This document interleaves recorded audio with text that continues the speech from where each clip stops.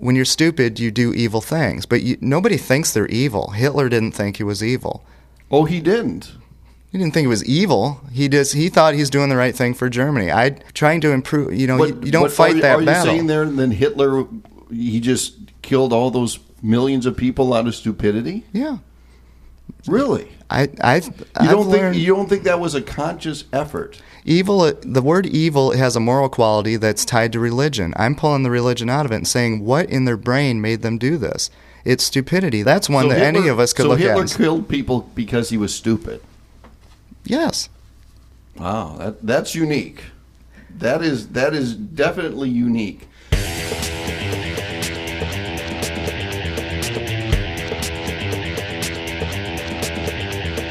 Welcome to You Are the Guest, a weekly show where you can be the guest and tell people what you and your friends and neighbors think about news, events, and issues of the day. It's part talk show, part opinion poll, part reality show, and a whole lot of fun. And it's completely dependent upon your participation as a guest. To be considered as a guest for a future show, check out the website at www.youaretheguest.com for details. Now here's your program host, Bill Grady. Greetings from the great city of Fort Dodge, Iowa, and welcome to show number 71 of You Are the Guest, the show where we talk to everyday people just like you and me about their lives and about the issues of the day. Our guest today joins us from the road. Paul, welcome to You Are the Guest. Hello, Bill. Thank you very much for having me. And you're one of our rare in-person interviews. You were a listener that wrote into the show and was traveling on by, and we made the connection to come by the You Are the Guest studios and record the show live. I appreciate you doing that. I got to see the great city of Fort Dodge, Iowa, and I can just tell everybody that you're telling the truth. It's a beautiful town. Well, thank you very much. Paul, tell me your story. Well, I have a podcast called Third World American, www.thirdworldamerican.com, and my goal is to travel the country for a year researching the reality of poverty, the wealth gap, and debtors' imprisonment. The goal is to try to understand what the situation really is and what the causes are in order to find solutions. I believe we seek solutions for these before we understand the problems. However, I don't have any kind of budget, so I'm living the life of a third world American as I travel, and at present the tour is kind of stalled. That's why I'm passing by Fort Dodge. I'm going up to stay with friends in Minnesota and try to make some more money and get the show back on the road, as it were. And the thesis of the Third World American is that the United States of America is in decline, and it's becoming a third world nation. And I grew up loving this country very much, and I would like to, do what I can to prevent that. And throughout the conversation, what I want to do is I really want to explore this topic with a good, honest, and direct conversation. And part of the I think the thing that I realized, and I shared this with you before we started, which is in person you seem as a different person, and on your podcast you seem really angry. And so I really want to bring out the true person that you are in this interview, and hopefully I'm going to be able to do that for our listeners. Let's talk about one thing, and that is your situation, because when people from a distance look at your situation, I think one of the things that goes through their mind is, well, why doesn't he just get a job? Oh, I hate that question. So for those listeners that are thinking that, what would you like to tell them? Well, to say just get a job, it's one of those kind of cliches that people use for people who are poor or homeless.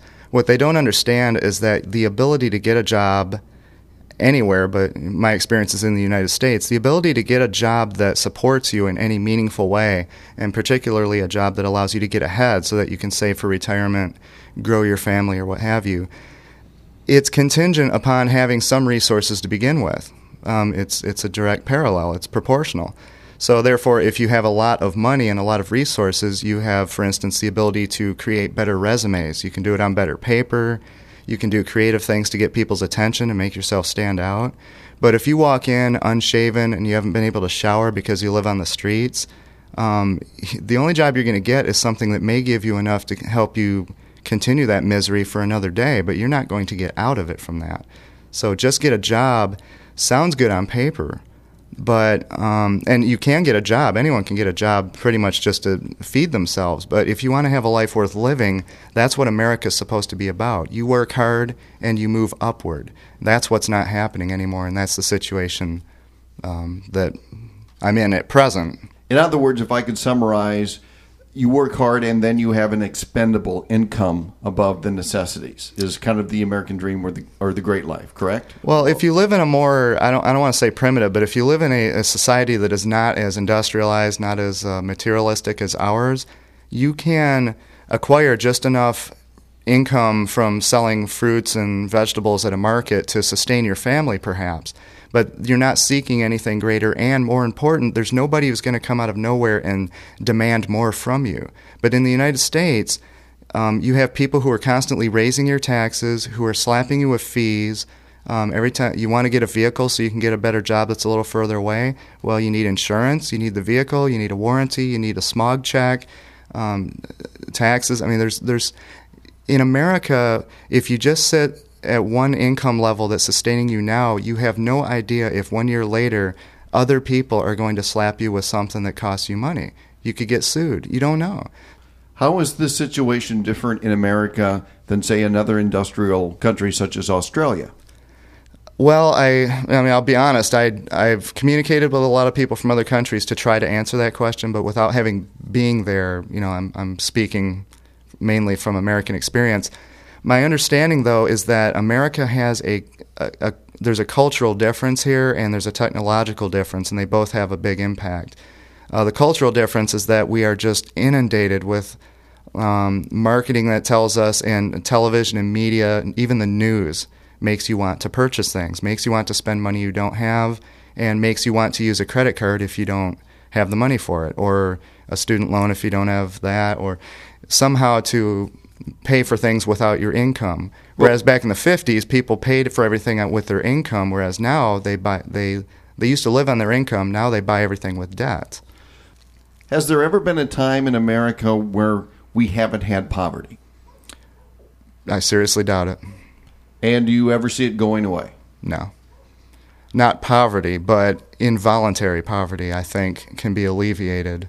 It's like the homeless issue. There are people who are homeless who want to be homeless. They're not the ones I'm trying to help. They're already where they want to be.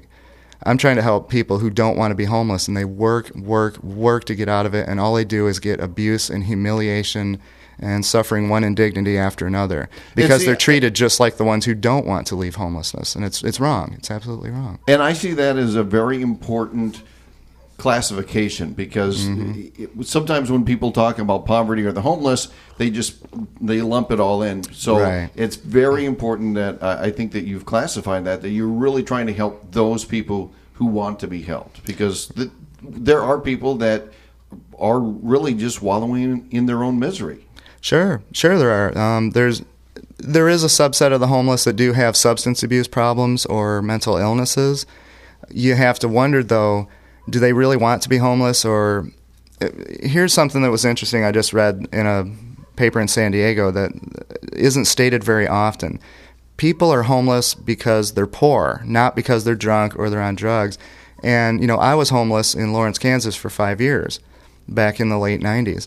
And one thing I realized as I watched the newspapers, and I even ran for public office, so I knew a lot about what was going on in terms of politics and law and order, the crimes being committed in Lawrence were not being committed by homeless people. Okay, the drug dealers had a lot of money, so they lived in nice places. They drove nice cars. They didn't have jobs. The homeless did have jobs. The homeless worked, but the drug dealers did not. The people who were beating their wives, they weren't homeless. See, all the crime that we see, Las Vegas just passed a law against feeding the homeless in public places. Well, how can you, we need a name like racism that applies to homelessness. And maybe even poverty, because for some reason we have this fear and hatred at some points for the poor and the homeless, and we do lump them all together, and we shouldn't. There's a different situation. There's a different story for every one of those people out there. You've talked about the decline and the state of decline. So to have a decline, we've had a peak somewhere. Where is that peak in American history? I believe there's two peaks, I think. One would be after Reconstruction, after the Civil War. most people would disagree with me because they're so tied to materialism that they don't see having a homestead as being the American dream. Most people would probably say the 1950s following World War II. The reason I disagree with the 50s so much, it was definitely better. It was a peak, but it was a fake peak. Not absolutely fake. It just wasn't as stable as everyone thought it was. But people were living off their income. They were not in debt. The credit cards were not out yet. So it was a very, very good situation. However, in my opinion, the Great Depression never ended at all. I really think it never ended. The actual causes of it are still there, and it's all corporate. The corporations have just revamped the way that they've enslaved people. It's no longer slavery before the Civil War. It's now corporate slavery, and you're free to walk, and you're free to get another job if you want. It'll be the same thing, but you're free. One thing that puzzles me, though, when you talk about the time after Reconstruction as being a peak, we had a lot of enslaved people at that time who were free, but were also in some dire straits economically. And when you talk about poverty, in many cases, we've never had a peak. The slavery today is very, very similar in principle. It's a better form of slavery. If you were a slave master in the revolutionary times, you had to physically restrain your slaves. You had to feed them. You had to take, if they got sick, they couldn't work in your fields unless you cared for them, their health and everything. You had to worry about them revolting. You had to discipline them with whips and things. It was a hard life for a slave master back there. Today, the CEOs, but what about the slaves? They just sit back and sleep while the slaves have to find their own health care and their own food and their own everything. But if you're saying that it was hard for the slave master, what about the slaves? Slavery is slavery to me. I mean, the thing is, people. We see everything. Those were people. It's better today in the sense that we have freedom of movement. But the thing is, if you have other ties that bind you, freedom is the most precious thing. And when you asked about peaks, I was speaking in terms of freedom, not economics, because economics derives from freedom. So the peaks of freedom were after Reconstruction, when people were the most free to get lands and to travel and to migrate and to set up communities and families on their own homesteads. The 50s, it was more corporate, but they had more freedom, they had more job stability. That is where it gives you opportunity, is freedom. Well, I'm not saying everybody would be rich, but you still have to work in order to be prosperous. But the thing is, when you're a slave in the 1700s, you couldn't. You're working, someone else is benefiting from your labor. That's a horrible thing. That's why slavery is bad. Right. But that's what's going on today. People are working, and the fruits of their labor goes everywhere but to them. But it's the same thing. Well, it can't be considered the same thing, because there is one thing which is called involuntary social acceptable slavery, what we had in the early part of our country. Right. And then we have what can be classified as voluntary enslavement. If you talk about economics, to be able to get a loan, you do have to voluntarily sign a paper. You do have to voluntarily buy something or purchase something or agree to something, where they didn't have that back in the early century. So how voluntary is it really, though? I mean, we're all products of our society. We're products of our upbringing. It's the nature versus nurture question. If you grow up and you are told that you will never amount to anything unless you have a college education, but you grew up in the ghetto, how do you get that education? Now, looking at the numbers game, there will be people who get scholarships and they find other ways to pay for it. But a lot of them have no choice, in using that word, no choice but to take out student loans. The instant you do that, you are a slave. You're a slave to a horrible master. I mean, someone like Sally Mae, which, I mean, that goes beyond credit card companies even. For example, you are not bound to go to college. No, you're not. But socially, you are told that is what you must do.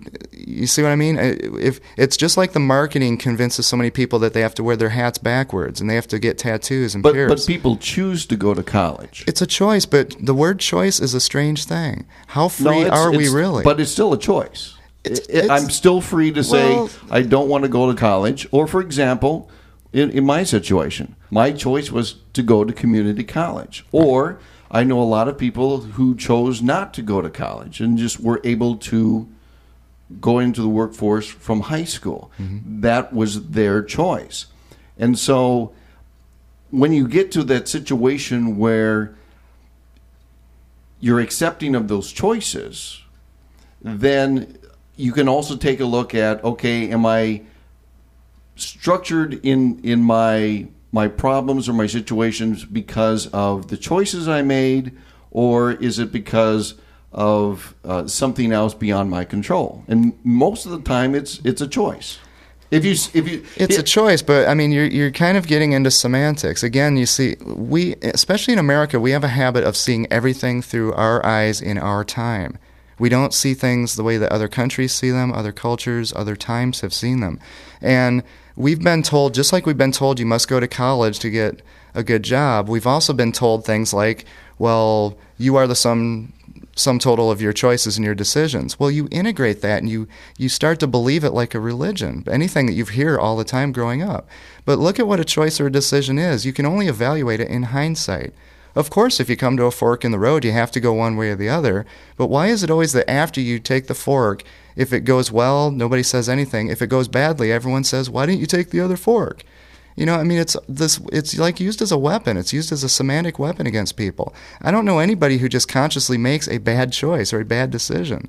You know, I have two forks in the road. One of them's on fire, and the other one looks like Eden. I think I'll walk into the fire.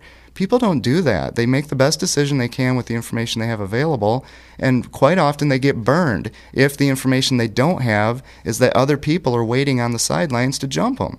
And that's what the corporations and the information society and the marketers are doing to people. They're just hiding in the shadows and jumping them. But it's still a choice. Well, it's a choice, but I mean, you have to do something. I mean, you can't not make a choice. You'll just stand there at the fork and never go anywhere. Or you can choose another path. I mean, you can, for example, with credit cards, I know that the credit card companies do prey upon people that don't know any better in that way. But at the same time, what the credit card companies will say is it's still a choice. And I do have to agree with them to that point, that you can choose to be in debt. You can also choose not to, but do people understand the consequences? But that word, again, you're using the word choice in a way that's very narrowly defined. You know, but why would you want to broaden it? Because, again, a choice and a decision only makes sense if you have complete and accurate information, and you have to have the resources to implement the decision that you make. Because anytime you make a choice where someone else, a third party, can come out and change the outcome without your knowledge, either because you didn't have enough information beforehand. For instance, when you take out a credit card, you think, well, I'm honest, I work for a living, so if I get behind, I'm sure they'll work with me and I'll be fine. But then you get to that point and you find out, no, they don't. They immediately report it to the credit bureaus. They start harassing you. They start harassing you at work. Well, you didn't have proper information from the beginning to make a good decision. So to me, decision and choice are things that we look at in hindsight, and that's just an American phenomenon.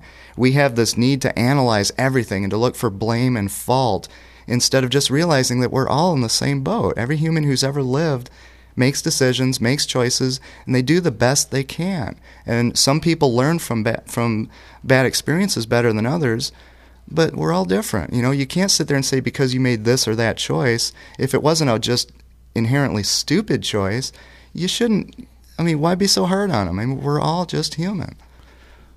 But part of the problem is that there has to be a distinction between right and wrong. Mm-hmm. And there is a distinction between right and wrong. Sure. There's a distinction between good and evil. Depending how you define, I guess, yes. Well, definitely. Well, let me ask you this then. What would you consider bad or evil? You know, I used to see, when I was kind of a lot more religious, I viewed evil in moral terms, but I now view evil more in terms of human stupidity. If you're talking about bad decisions, I mean, I would agree in that respect. Someone when you're stupid, you do evil things, but nobody thinks they're evil. Hitler didn't think he was evil. Oh, he didn't? He didn't think it was evil. He thought he's doing the right thing for Germany. I think he's evil, but what I see is someone who did something really, really stupid. Trying to improve, you don't fight that battle. Are you saying there then Hitler, he just killed all those millions of people out of stupidity? Yeah. Really? You don't think that was a conscious effort? Evil, the word evil has a moral quality that's tied to religion. I'm pulling the religion out of it and saying, what in their brain made them do this? It's stupidity. That's a fundamentally bad decision. That's one that any of us could look at. So Hitler killed people because he was stupid? Yes. Wow, that's unique. That is definitely unique. Well, I mean, Saddam Hussein, he was stupid. He was stupid. What's the alternative, though? The only alternative is Kim Jong-il is stupid. He's starving his people. He's stupid. What's the alternative? The alternative is that you're possessed by the devil, or that there's some big war between God and the devil going on inside of you. Okay, and now there may be, but all I can do is deal with what I can actually see and experience and evaluate. And what I'm seeing is people who do not think properly.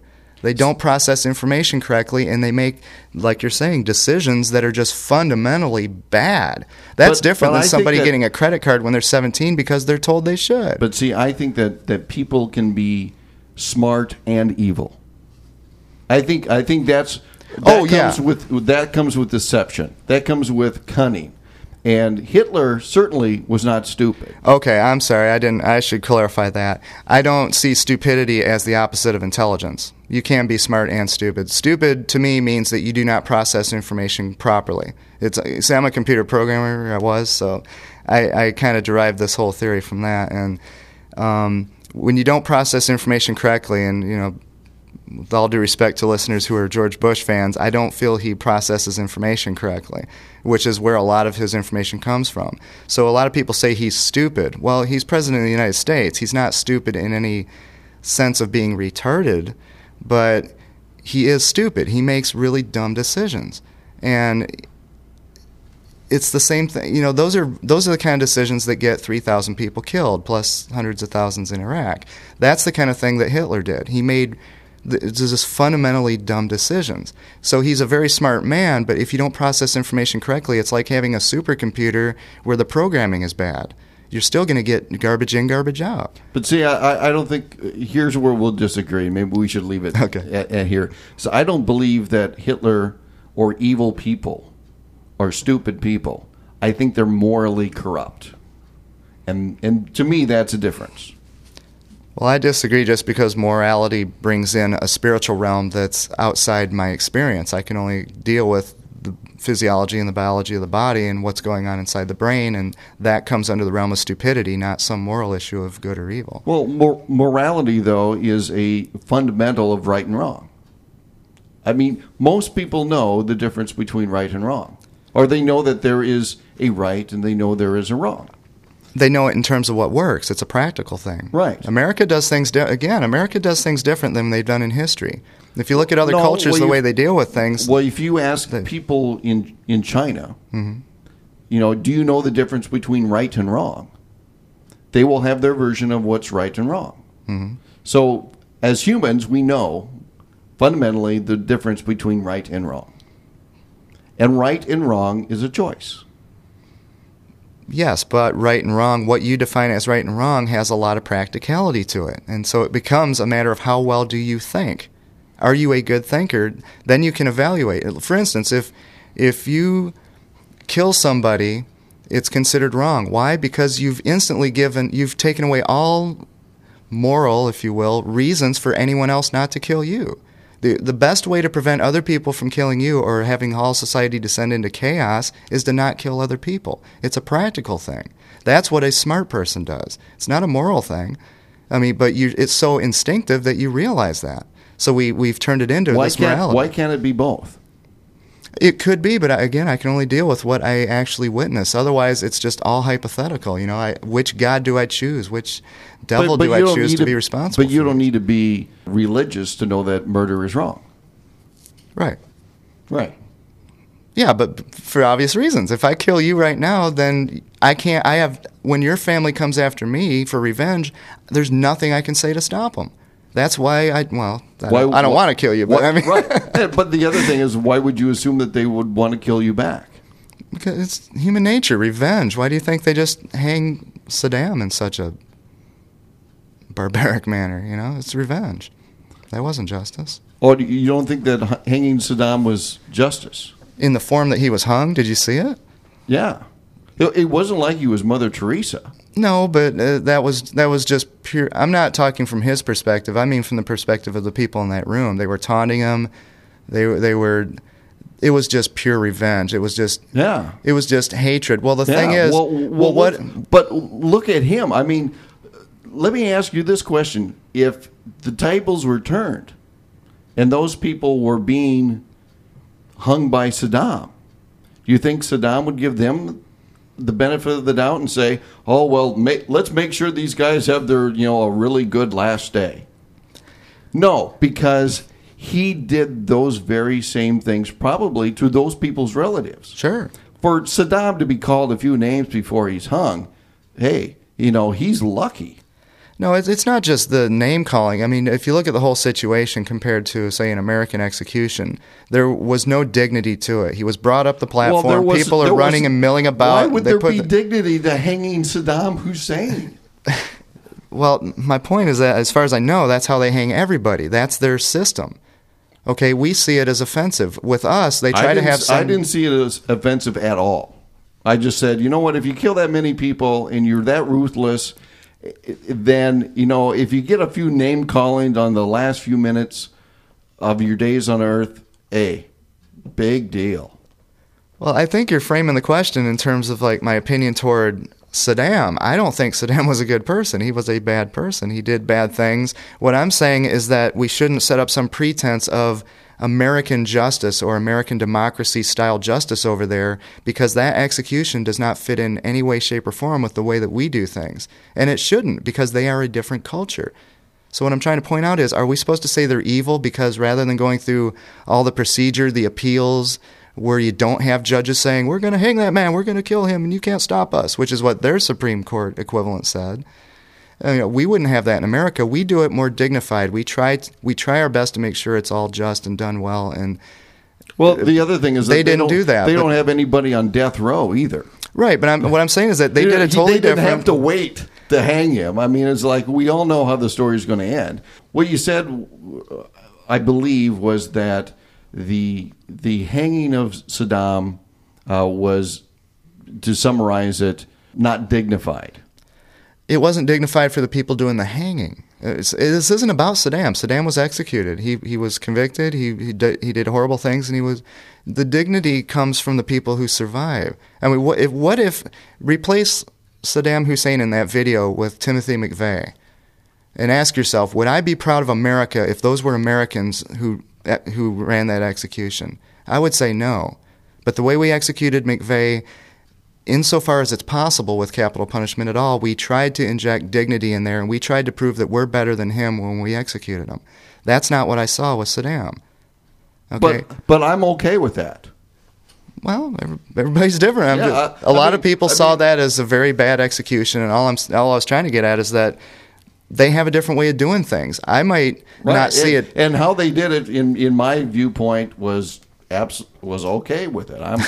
I'm okay with it. Would I be embarrassed if they did that to somebody here in Iowa? Absolutely. But for Saddam Hussein, they're calling him a few names that he got off easy. Well, but they do it for everybody there. That's the difference. Well, but I'm not saying they're wrong. I'm trying to point out the way that morality and ethics is culturally biased. We see things one way, and other cultures see things other way. And a lot of the questions you're asking are, with all due respect, I think they're coming through a very narrow filter of America 2006 viewpoint. And you need a broader historical and cultural perspective in order to not be so condemning of people's choices and decisions, and realize that everyone makes the best decision they can. Those people taunting Saddam made the best decisions they could at the time, and in hindsight, we're condemning them for that. I realize that within our context here, that there are people who make good decisions, people that make bad decisions, but they're choices.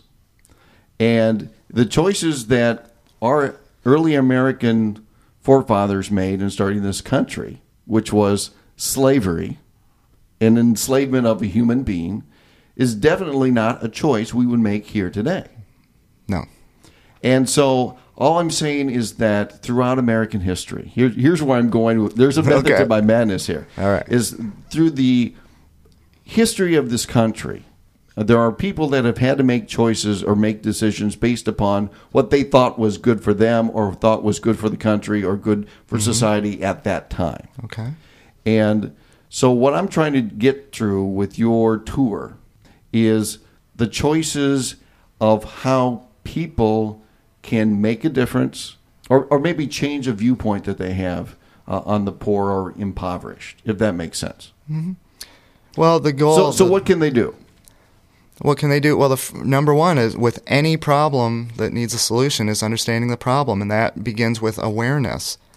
So you need awareness, and my show is intended to create awareness. I want to make it, it's kind of an in-your-face show, I'll admit that, and as I spoke with you earlier, I would like to tone it down in terms of anger and such, but when you're talking about something that makes you angry, it either makes me angry or it makes me cry. It's just it's that bad. I believe it's our modern atrocity. It is our slavery. It is our imprisonment of Japanese Americans.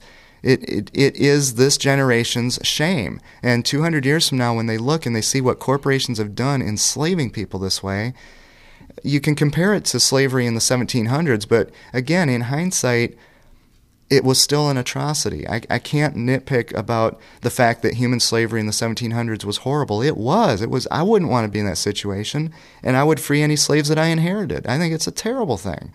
But I'm dealing with today. And today I can only look for the parallels. The parallels are the other people binding you, other people limiting your options so that your choices and your decisions are not what they would be if you were, say, rich. If you're rich or you at least have a certain amount of money, your number of options increase dramatically. Well, you're making a choice, but you have more options to choose from. So how can you take somebody who has such limited options when they're poor, or certainly if they're homeless, and complain about the decisions they made? They didn't have the full realm of options that you had to begin with. Let me throw out another idea here, or at least another off-ramp, and that is from a show I did earlier back in December about credit cards. Yes. We talked about how the credit card companies go after people, especially right out of high school, and the fact that they really aren't educated within the school systems. And we talk about freedom, and we talk about maybe knowledge is power. And if we want to stop poverty, or at least eliminate it, especially for those people that get themselves into a hole, maybe we can say that part of the solution is getting that information out to them while they're in the public school systems, while they're sitting in front of the teachers, before they get themselves into debt. And how many more people would we save from poverty or a life of economic hardship? We're in complete agreement on that. I believe our education system needs a complete revamp, period. Why don't we teach children how the corporate entity works? Why don't we teach who the 50 largest corporations are and what they own and what they control and how much money the CEOs make and how much money the janitors make? Why don't we ever talk about something that's that fundamentally important to your ability to survive in our society, to the point where people can die of old age without ever knowing that if they didn't seek it out themselves? Yes, our high schools should be teaching everything there is to know about credit cards. This is a capitalist society. That means that those who have capital have power and opportunity, and they don't teach anything in schools about that. Nothing. It's unbelievable, and it's no wonder so many people get thrown into debt and poverty. And yes, I agree completely. If you want to nip it where it starts, that is a great place to start. And that's one thing I want to do, is I wanted to get a lot of, I wanted to be able to speak at high schools and colleges and such like that. Paul, let's go ahead and get into the Ask Bill 3 segment. And this is where I turn the microphone over to you, or the table as it would be, and you get to ask/grill me on 3 questions of your choice. So here's your chance for payback if you thought I've been tough, or throw some Speaking some tough of questions. revenge. Oh, I tried so hard to think of how to get, because I knew you were going to grill me. You're good at grilling people, putting them on the spot. You did that with the armchair president. Yeah. I always wanted to do that very same thing, and But you grilled him pretty hard. Let me ask you this: have you felt that I'm unfair? No, that's what's great about what you do. I mean, that's what the mass media does not do enough. They don't grill people, or if they do, they're doing it so biased that there's no point. It's just an attack. It isn't an attempt to clarify anything. So, no, I think you do it very well. Well, thank you. One thing that I liked about our discussion is, number one, is that I learned something from it, too. Because sometimes I'll ask the question, and then after hearing it or hearing your response, it's like, okay, I've changed my viewpoint, even though maybe the listener doesn't get that closure because they say, well, that's just the way that Bill thinks and the like. And the other thing I like about this conversation is at least I get to look you straight in the eye and ask you those same questions. So you can't accuse me of being chicken or saying, well, he never asked that question to somebody to their face. That's true. I can verify that he will ask you these questions to your face. Okay. I'm kind of sorry we got into the poverty so much. I was hoping to do a little comedy or something. Because like you said, I'm very angry and very negative in the show, and in Third World American show, but it's because the topic's negative. If I've always said it all along, if this wasn't an issue that I felt so much about, I would either be a stand-up comic or a drummer in a rock and roll band, and I would just be having fun. And believe me, the sooner we get rid of poverty, the sooner I can start doing that. Amen. All right, questions for you. In America, we're good at declaring war on things. We declare war on child abuse or terror or methamphetamines. They've actually done a good job helping to stop that epidemic. The war on drugs, yes. The war on drugs. They have wars on everything, and yet when it comes to poverty, they do nothing in America. There is no war against poverty. There's no concerted, focused effort against that one thing. They'll stop child predators. They'll stop everything else. They'll stop them from buying cigarettes, but they will not stop them from living in poverty. Why? Who is they? America as a culture, as a political, social culture. This country does not declare war on poverty. It declares war on everything else, but it'll sit there and let millions of people live in their own filth and live in third world conditions, in ghettos, and it does nothing to stop them. Part of that is out of sight, out of mind, for the most part, that people don't see it and don't want to see it and don't want to go to those parts of town. And as we talked about earlier, that they're just time poor. They're doing other things in their lives. In other words, when people come home from work, they don't come home and say, oh, I wonder what I could do in my town to solve poverty. It is, the kids are screaming at them. They want to do something else. They want to enjoy their life. And so because of that, it really doesn't get top of mind awareness that maybe since you have, because you're in there and because it's a big issue for you, that maybe we could all agree on that, boy, if we had one thing to change, that might be a thing to change about the country. I think everybody would agree about that. But the semantics of it is that, it's just tough to bring about. The other thing is, how do you run a society? How do you tell a society, well, here's what's right or what's wrong? I don't think you can tell a society, for example, maybe if I could give a analogy, you can't set up to make a cult movie. Your audience defines that it's a cult movie. Right. Until Americans as a society says, this is something that we no longer want, I don't think that is going to change much, if that makes sense. Yes, it does. Next question.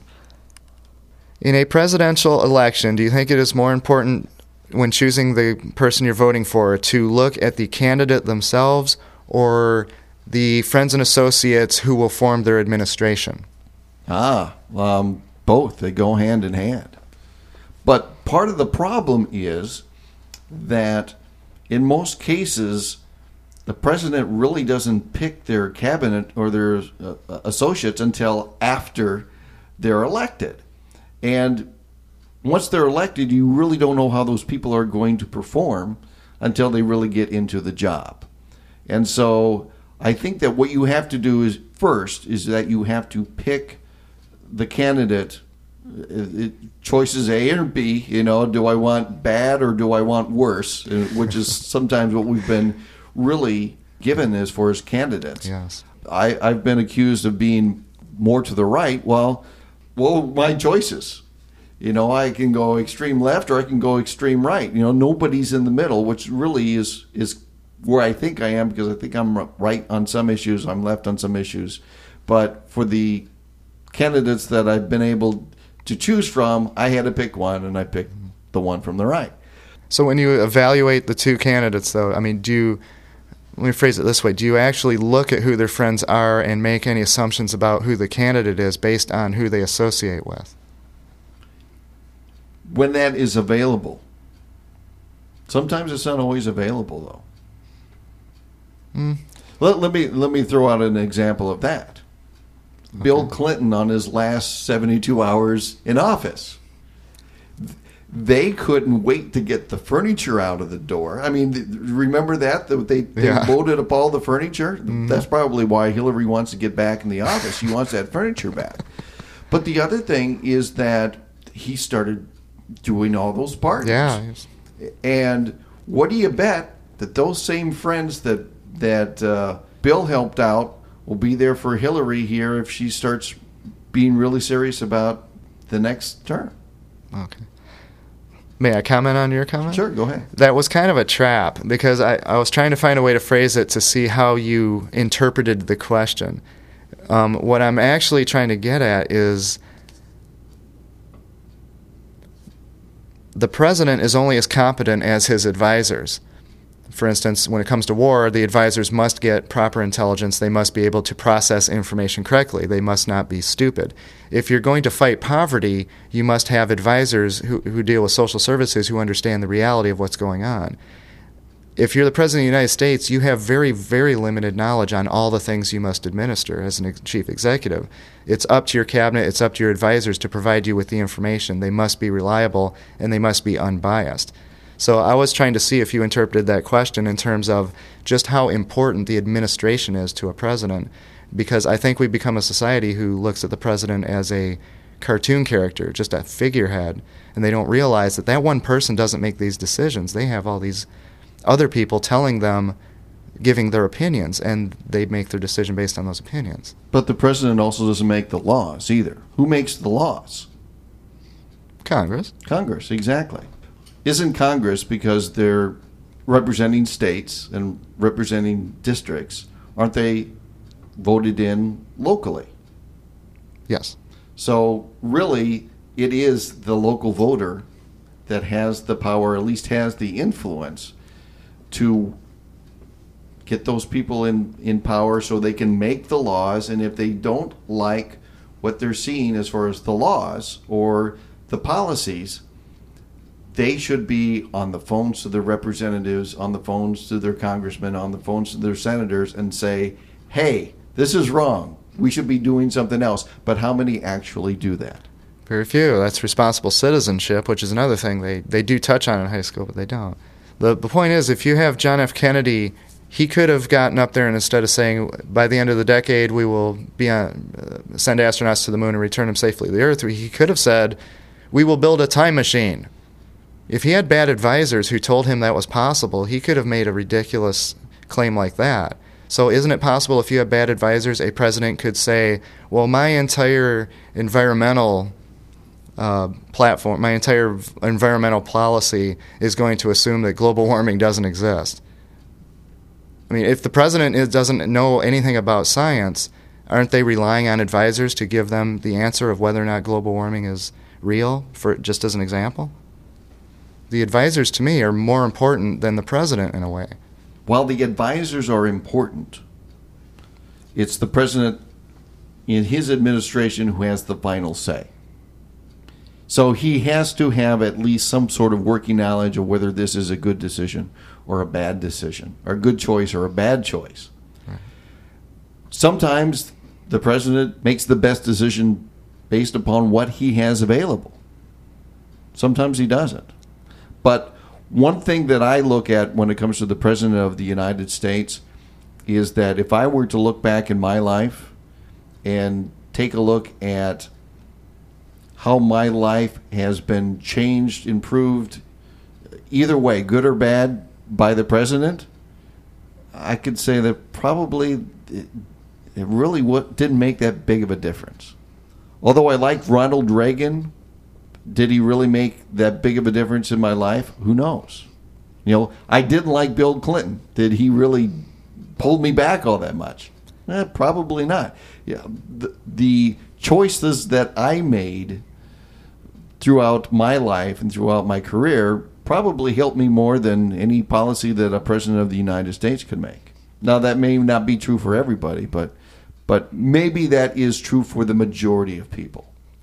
If that makes sense. Yeah. That's the point I was trying to make, though, is that Eisenhower created the interstate highway system. We've all benefited from that. He made a clear, concrete goal, and it was carried out. Kennedy made a concrete goal of going to the moon, which has advanced our science and interest in science enormously. We're not seeing that. And to me, if the president hangs out with people who are extremely biased or they're not very good thinkers, that's the kind of information they're going to be acting on throughout their entire tenure in office. So I think it's extremely important to look at who these candidates associate with, because I hate to say it, but it's guilt by association. If they're hanging out with people who will not make fighting poverty an issue, for instance, if they're hanging out with bankers, then do you want them in office if you want poverty solved? But sometimes you have to give the choices time, too. For example, let's talk about Eisenhower. You talked about the interstate. Do you understand why the interstate system was designed? I think so. And it was? Well, we couldn't. It was one of Eisenhower's passions. We couldn't populate the whole country and distribute and set up communities that were able to. I mean, you would have a well-developed East Coast and a poorly developed West Coast without it. No, the reason why the interstate highway system was designed was to mass evacuate populations in case of a nuclear strike. That's how the interstate highway system was built. Now, that was the purpose of it. That's the first I've ever heard of that. But I'll believe you. Okay, you research that. Okay. You research that. No, you might be right. I'd never heard that before. In other words, it was built for this one purpose, but it became this completely different other thing, which is because we didn't have a war and because we didn't have nuclear strikes, well, then it became this ability to go quickly from one area to another. And it generated a lot of commerce. It generated a lot of people going on trips. And it just, through the automobile, it gave people a lot more freedom. Now, some of the other choices that we're faced with today. For example, the question about Iraq. We may not fully realize whether that was a good or bad situation for about another 20 years or 50 years. So, we're trying to say, is this good, is this bad? And sometimes a lot of the media will just overanalyze it minute to minute. They're treating it like a football game rather than a war. Right. Here's my analogy to that. When people walk in through their front doorstep every day from work, do they open up the door and say, I wonder how much this house is valued at? I wonder if it went up today. I wonder if it went down today. I wonder if it's worth an extra $1. What's funny is I just left California, and I do know people like that. Yeah, well, yeah, but and the media sometimes in different situations are like that. And you really don't evaluate your house or your valuation until maybe you lived there for a while. And so we're going to have to live there with these decisions sometimes before we really take a look on whether they were a good choice or a bad choice. Paul, do you want to tell about your nationwide tour and also about your podcast and how people can get involved? Okay, well, the tour, you can learn about all you need to know at the website, www.thirdworldamerican.com, and that's THIRD spelled out. If you go there, you'll see information including my flyer that I hand out, a PDF, and if you look in the sidebar, there's a lot of information that describes exactly what the tour is about. Basically, my goal is to raise awareness, to travel the country, meet people, and try to really seek the reality, not the media version, the soundbite version. And it may very well be something that I just don't expect or I don't want to see. I'm keeping an open mind. I'm willing to admit that it may be poor people's fault. I don't know. I want to know the truth because I can't look for solutions until I know the truth. How people can help is listen to the show, advise me if you do think it's too negative and everything. Let me know because I want this to be something that people want to listen to. But write to me either way. This was meant to be donation-driven, and unfortunately the Third World American Mobile died 20 miles from the dealership, so I had to pump the whole funds into fixing that. Right now, the tour's on hold. I'm moving to Minnesota from San Diego, which is why I'm able to stop by the great city of Fort Dodge, Iowa, and I'll be working there for a while trying to gain up some more money, but to gain up enough money by working at those kind of jobs for this tour is going to be very difficult, so hopefully at one point this show will get enough listeners where it becomes donation driven, and at that point it will take on a totally different character. It'll be much more interview oriented and people oriented. It'll start to resemble NPR a bit more than just some angry guy, because I really want to know the truth. And so if you want to know the truth too, dear listeners, please put me in your podcatcher. I would just love to have you.